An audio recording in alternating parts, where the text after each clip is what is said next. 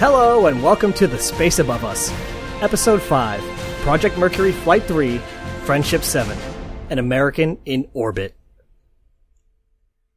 Today we'll be talking about Mercury Atlas 6, the first orbital spaceflight by an American. As you'll recall, at this point NASA had already executed 2 human spaceflights, with Mercury Redstone 3, Freedom 7, and Mercury Redstone 4, Liberty Bell 7. Both of these flights used the less powerful Redstone missile to loft their payloads into suborbital trajectories, with the capsule splashing down a few hundred miles east of the launch site in Florida. The Redstone missions were immense accomplishments that buoyed the spirits of the army of engineers and technicians working for NASA, and were important test flights for the program, but were mere preludes to the real prize, orbital flight.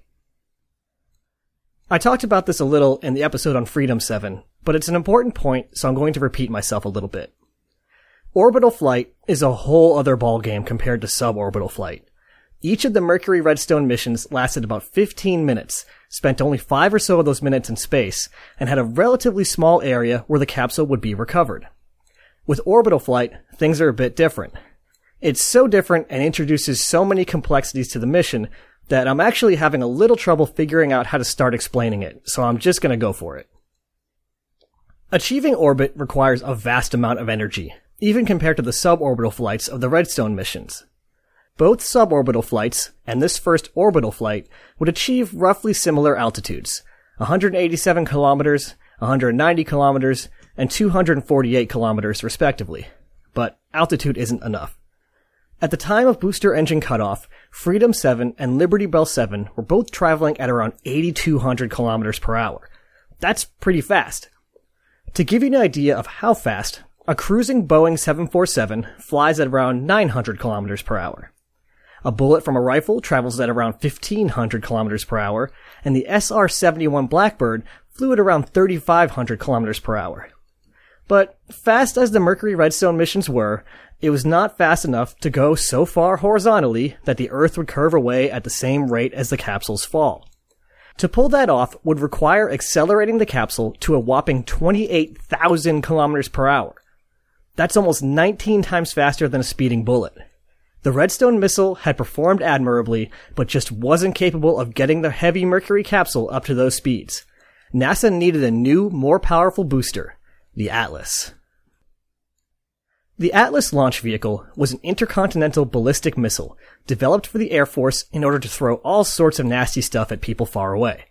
Thankfully for NASA, that nasty stuff was roughly the same weight and shape as the manned capsules they wanted to launch. Atlas was a pretty interesting vehicle. In order to save precious weight, part of the structural integrity of the missile came from the pressurized fuel and oxidizer tanks. Using this balloon tank strategy meant that if the tanks lost pressure, the entire vehicle would collapse. A good way to think about this is by thinking about car tires.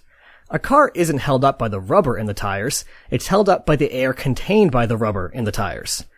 If you let the air out, the rubber will collapse and the car will sink to the ground. The Atlas tanks were a similar idea, but with results that were more catastrophic than annoying. Another unusual feature of the Atlas missile was its staging strategy. For the uninitiated, most rockets are really a stack of several smaller rockets called stages. The flight starts with the bottom rocket firing. When it runs out of fuel, it's dropped off the back to save weight, and the next rocket fires up and continues on its way. As a quick example, the Saturn V had 3 stages. It lifted off with 5 engines on the first stage firing.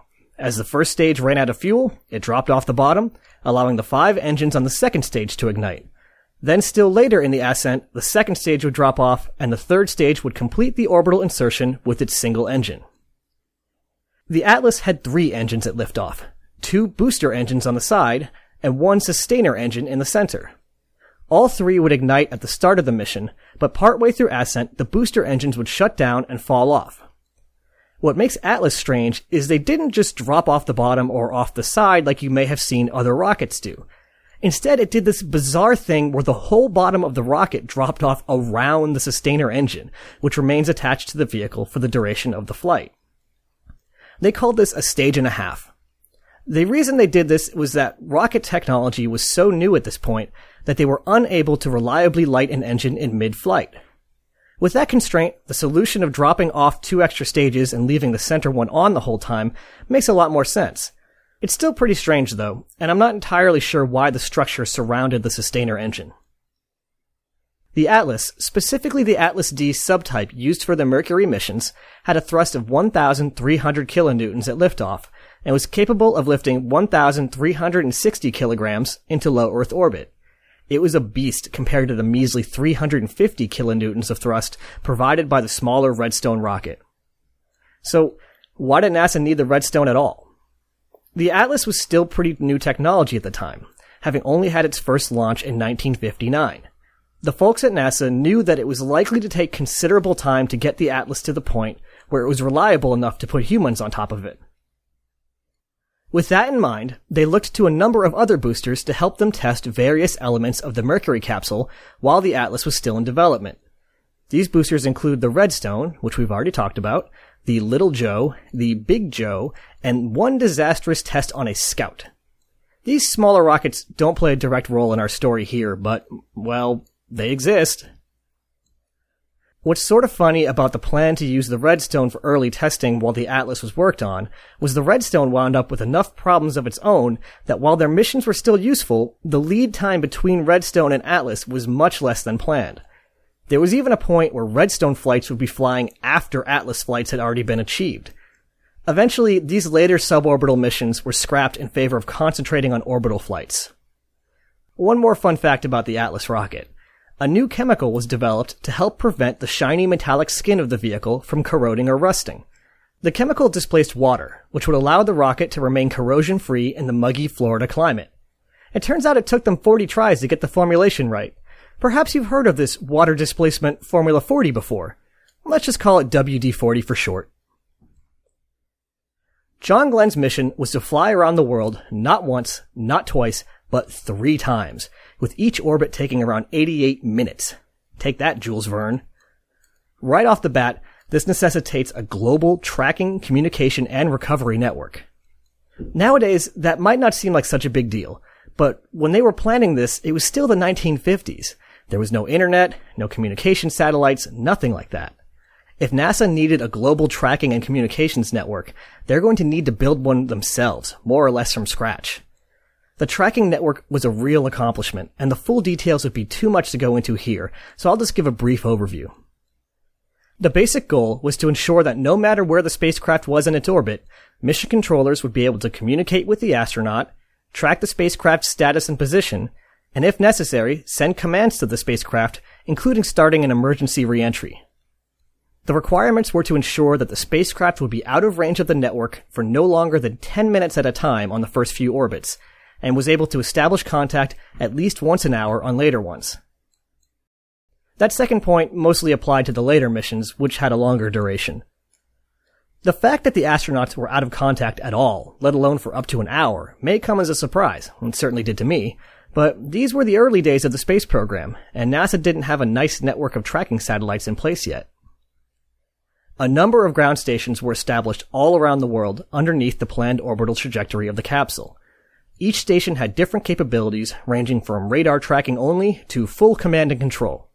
So for instance, the station at Eglin, Florida only provided radar tracking, while the station at Mooshea, Australia tracked the capsule with radar, received onboard telemetry, had the ability to issue commands to the spacecraft, and had voice communication capabilities, with fellow astronaut Gordon Cooper providing a familiar voice.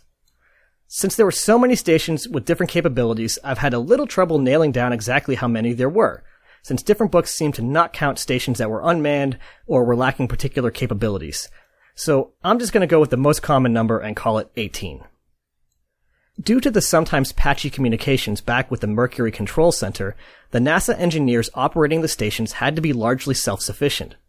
These young technicians and engineers, mostly in their 20s, mostly having never been overseas before, had to make tough command decisions in the brief periods when the spacecraft was passing overhead.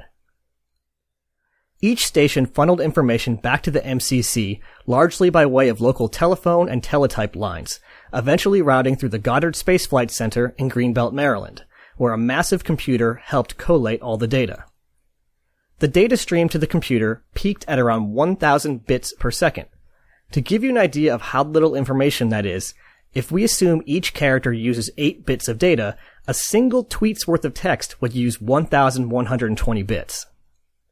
This cobbled-together worldwide network, with all of its limitations, was an incredible feat of engineering, communication, and teamwork, and it served the early space program well.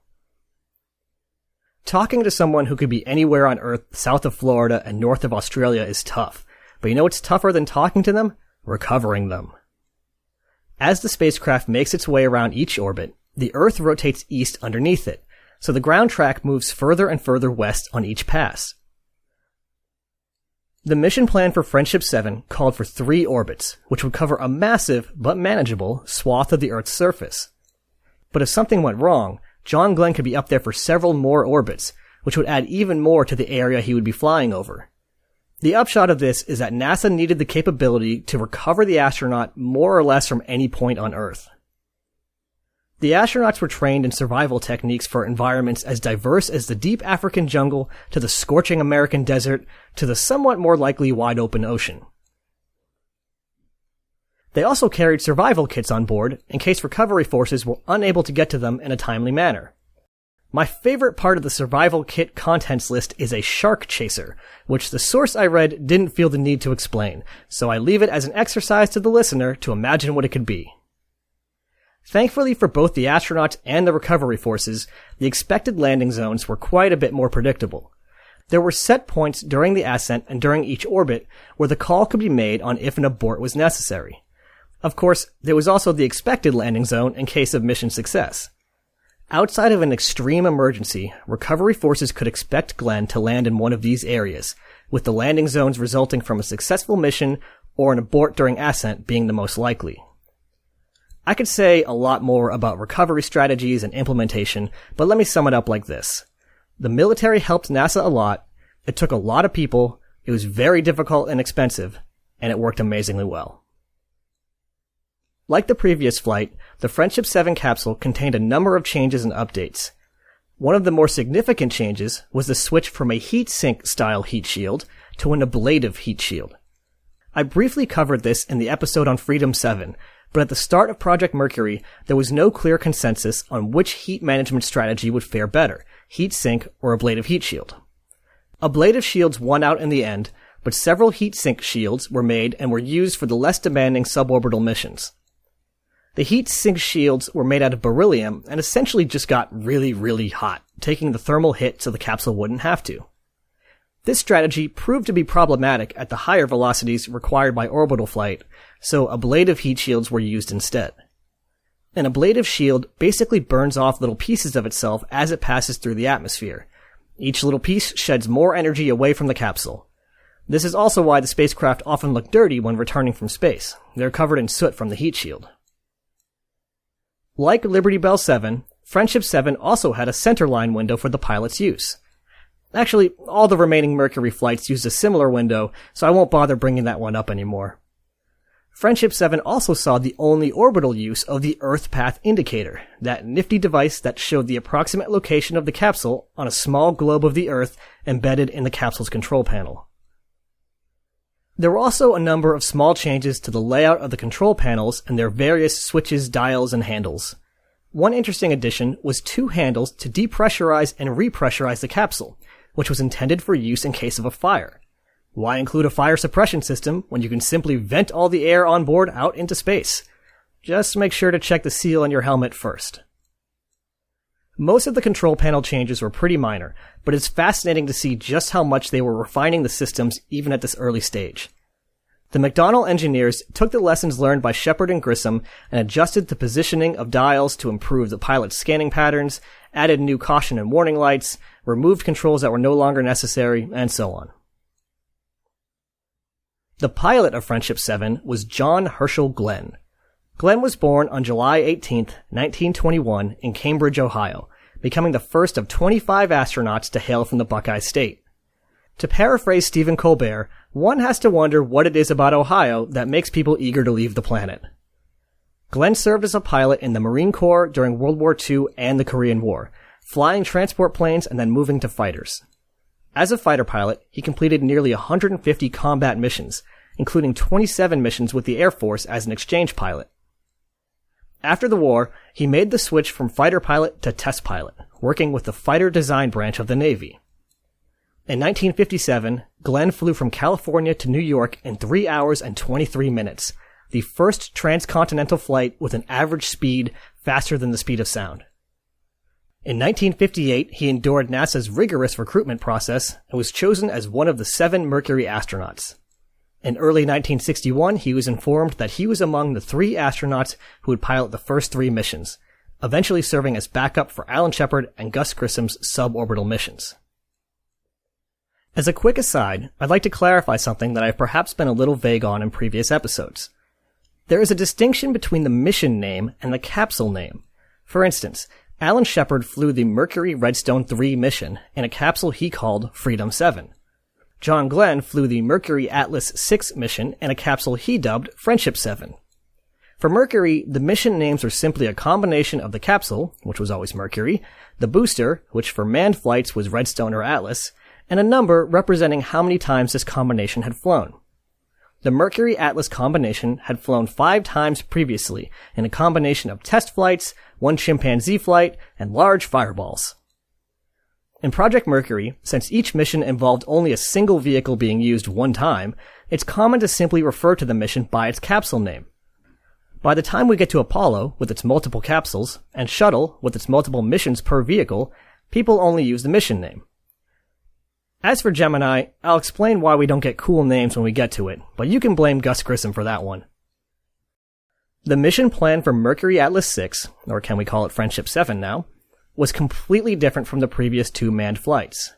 The plan called for Glenn to launch from Cape Canaveral like usual, but rather than splash down several hundred miles east after 15 minutes of flight, he would orbit the Earth 3 times. Though to be fair, he would still be landing several hundred miles east of Florida in the end.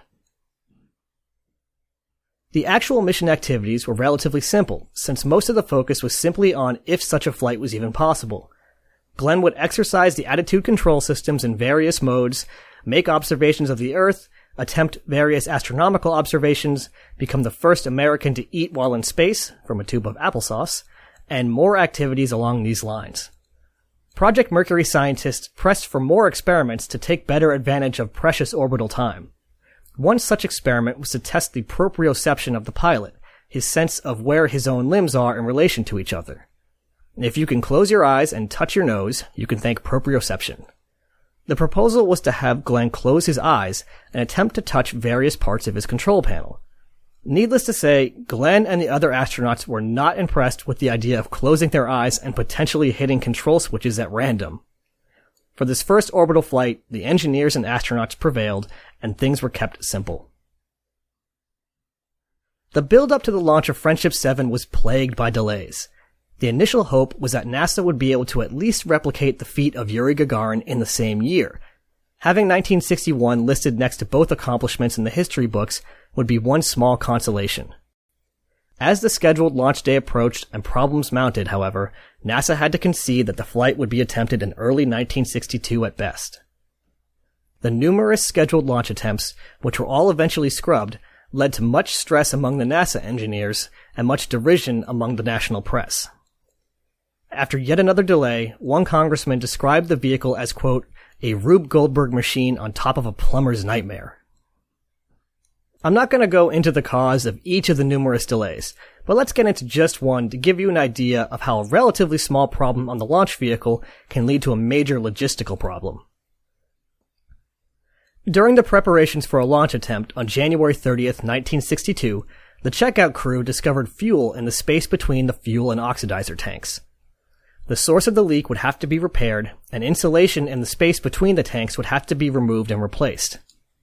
This was bad enough, since it would take 10 days for the technicians to complete those repairs, but it was complicated by the fact that NASA now had 18,000 members of the armed services all around the world who had to sit tight for 10 days and hope that the next attempt didn't lead to yet another delay. While delays like this were to be expected, especially at this early stage, it is easy to see how the public began to get frustrated with NASA's efforts. This is just me speculating, but I would imagine that the public perceived NASA as especially ineffective compared to the Soviets, since no one ever heard about the Soviet delays and problems.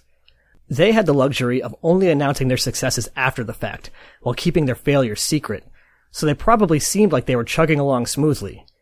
NASA had to complete its difficult task in full view of the public. In case you're wondering what John Glenn was up to during all these delays, he just kept preparing for the mission. On the night before he finally flew, he spent his time rereading the Flight Controller Handbook section on the Automatic Attitude Control System. Finally, February 20th, 1962 dawned, and everything was ready for launch.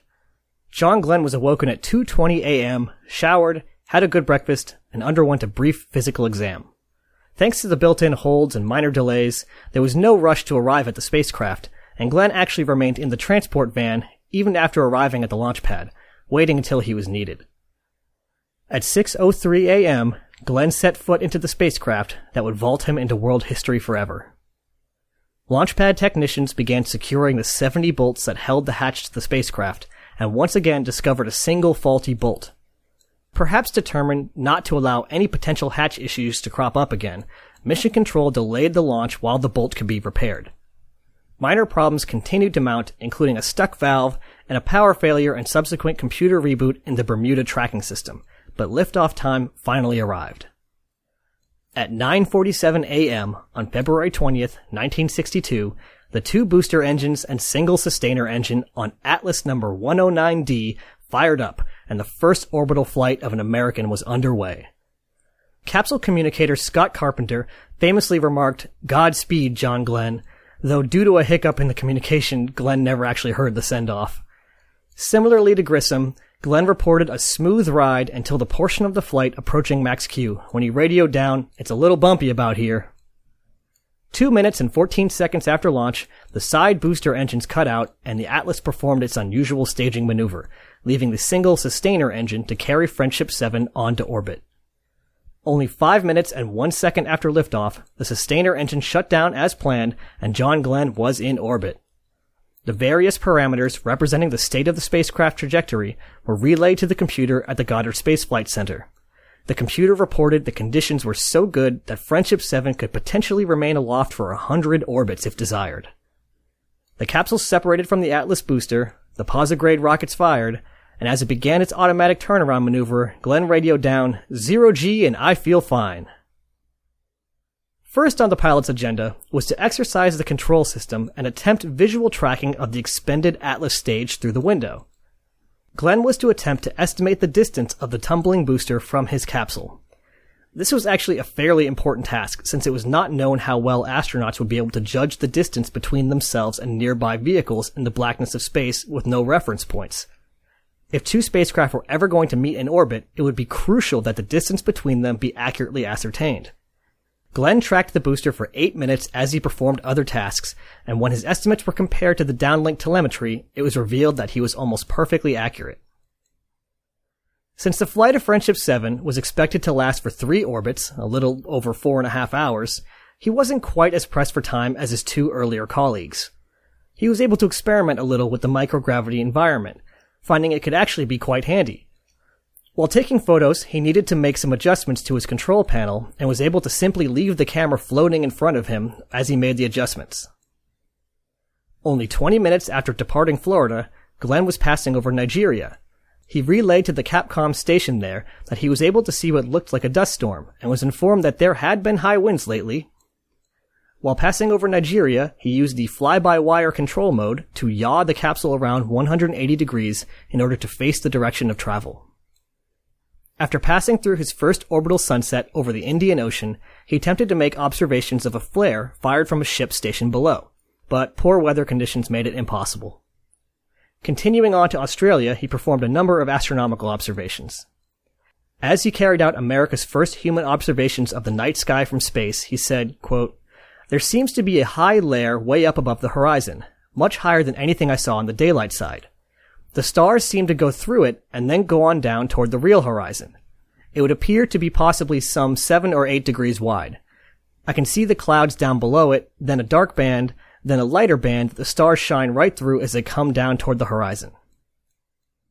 Soon after, Glenn established contact with the Capcom stationed at Mooshea, Australia, fellow astronaut Gordon Cooper, commenting that everything was going very well and he felt no symptoms of vertigo or nausea.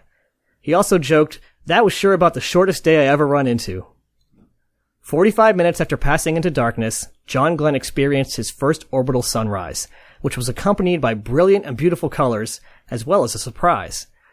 Shortly after sunrise, Glenn noticed that his capsule was surrounded by thousands of small luminescent particles.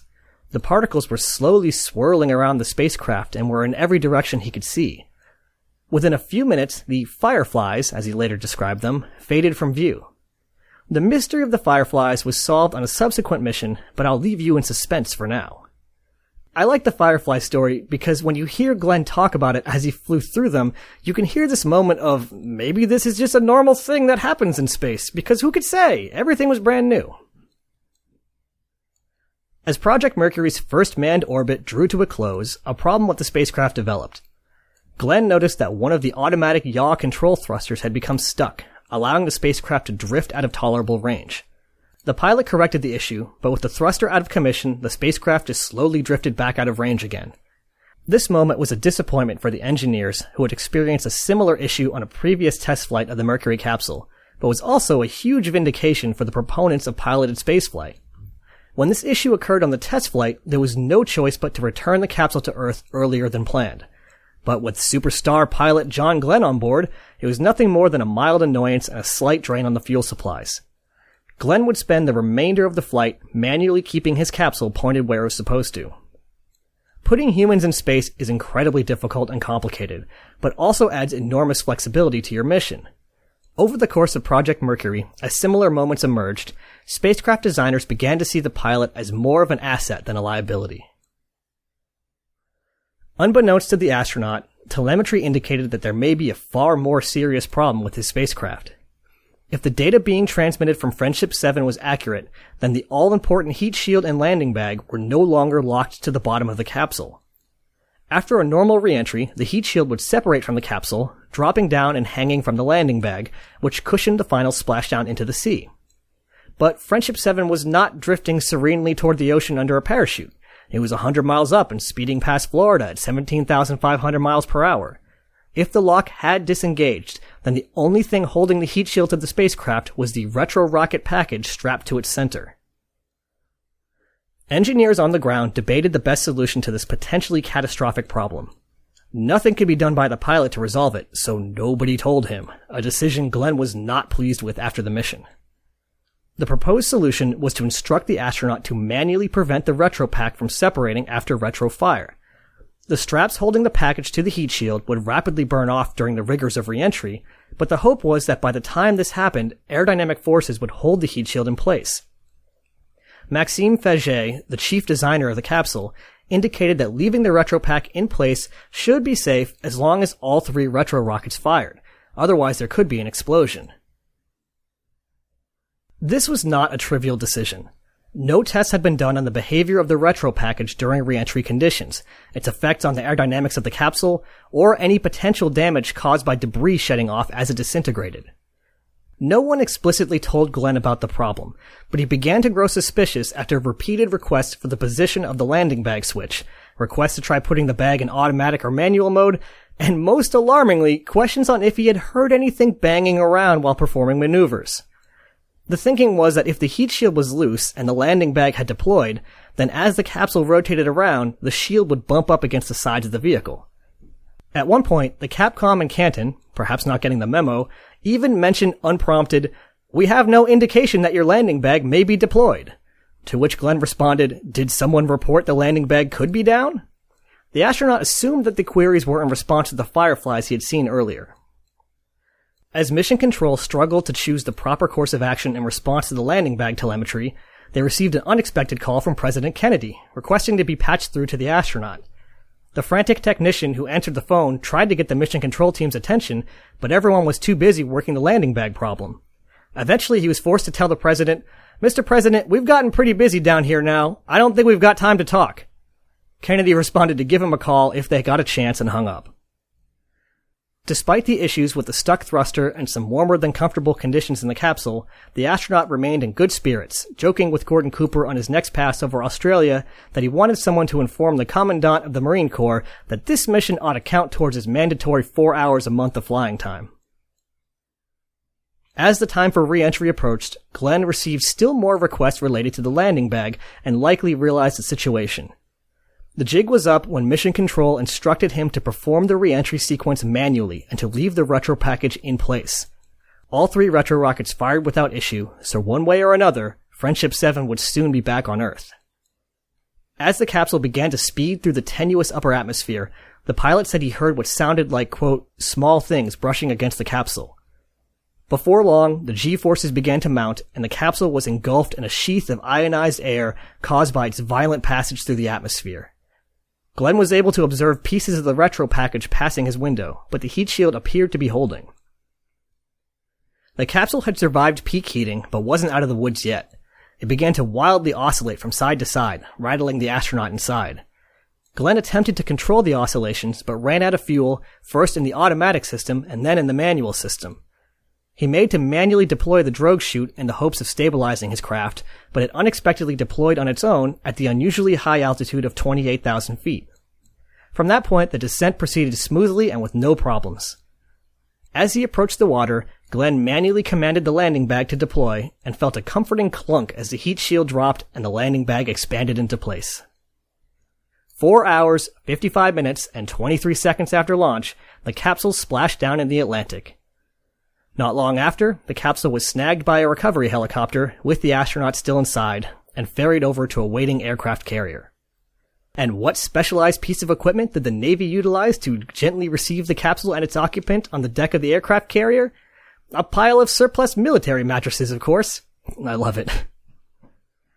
Glenn started the laborious process of disconnecting control panels in order to exit through the nose cone, but after a long and tiring day, and with the capsule growing hotter and hotter by the minute, he decided on an easier solution. He instructed everyone to stand back and hit the plunger to deploy the explosive hatch. In doing so, he received the only injury he sustained in the 3-orbit flight, a small cut to his hand from the plunger. The carrier crew helped extract America's new spaceman from the capsule, with the astronauts smiling and simply commenting, "It was hot in there." After getting a chance to drink a glass of water and take a quick shower, Glenn began the lengthy debriefing process. He underwent a brief medical exam, recounted the events of the flight from his perspective, and finally received that phone call from President Kennedy. The full debriefing examination process would take a number of days, but John Glenn had successfully completed his mission, and with it, the core mission of Project Mercury. The United States had placed a man into orbit and safely recovered him. Glenn went on to become, if it was even possible, an even bigger celebrity than Alan Shepard and Gus Grissom before him. Even to this day, the accomplishment of being the first American in orbit often overshadows the 2 suborbital flights.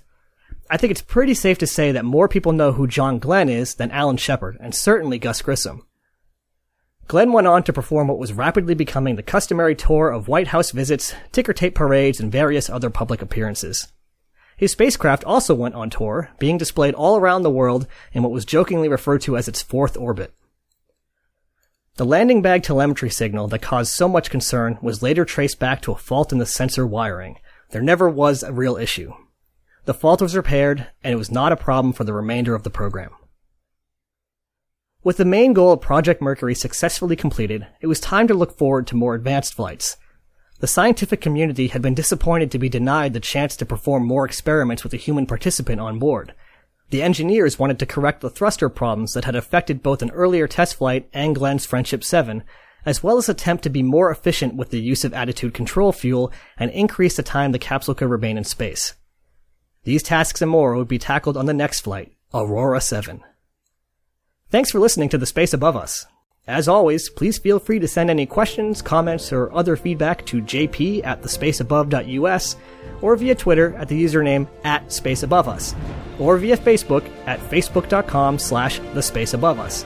I'll see you in 2 weeks for Scott Carpenter's flight on Aurora 7. Ad Astra, catch you on the next pass.